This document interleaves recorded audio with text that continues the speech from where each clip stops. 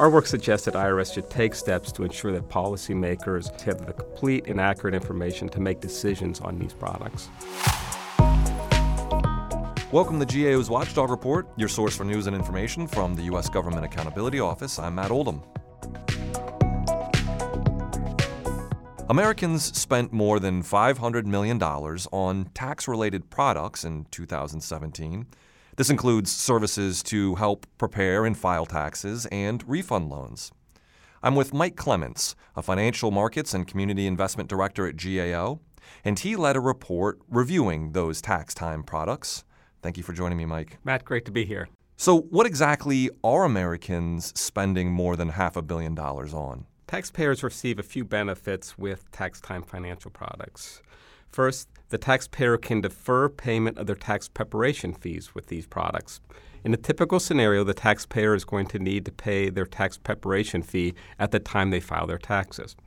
However, with a refund transfer, the taxpayer can in fact pay their tax preparation fee out of their tax refund when that's actually paid. Thus, they've deferred the payment of their tax preparation fee. Taxpayers can receive cash quicker with a tax time financial product. With a product called a refund advance, they in fact can get their cash within 24 hours.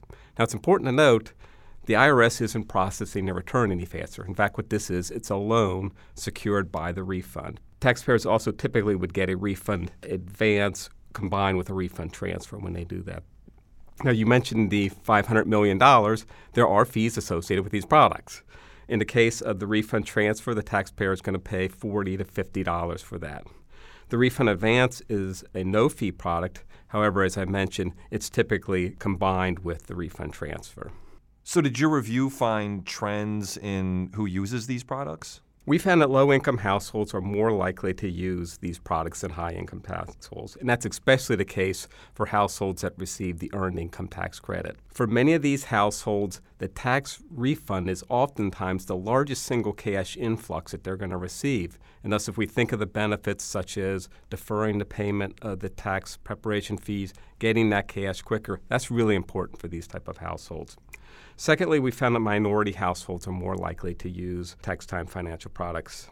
For example, African American households were 36% more likely to use tax time financial products than white households. So where do you get this information from?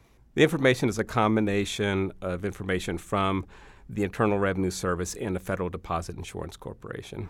And did you get a sense that the information is up to date and comprehensive? We've had a couple of problems with the IRS's data. First off, for data in the 2016 to 2017 timeframe, IRS did not provide an indicator for the refund advance. The second thing we found was since 2016 that IRS is likely underreporting the extent of refund transfers, and this is because the refund transfer is often linked to a refund advance. And under the IRS's current process, the tax preparer can only select one type of product. And therefore, they would likely select the refund advance, thereby undercounting refund transfers. So it sounds like we have some idea of who is most likely to use these tax time financial products, but the IRS isn't keeping an accurate count of some of the information related to these products.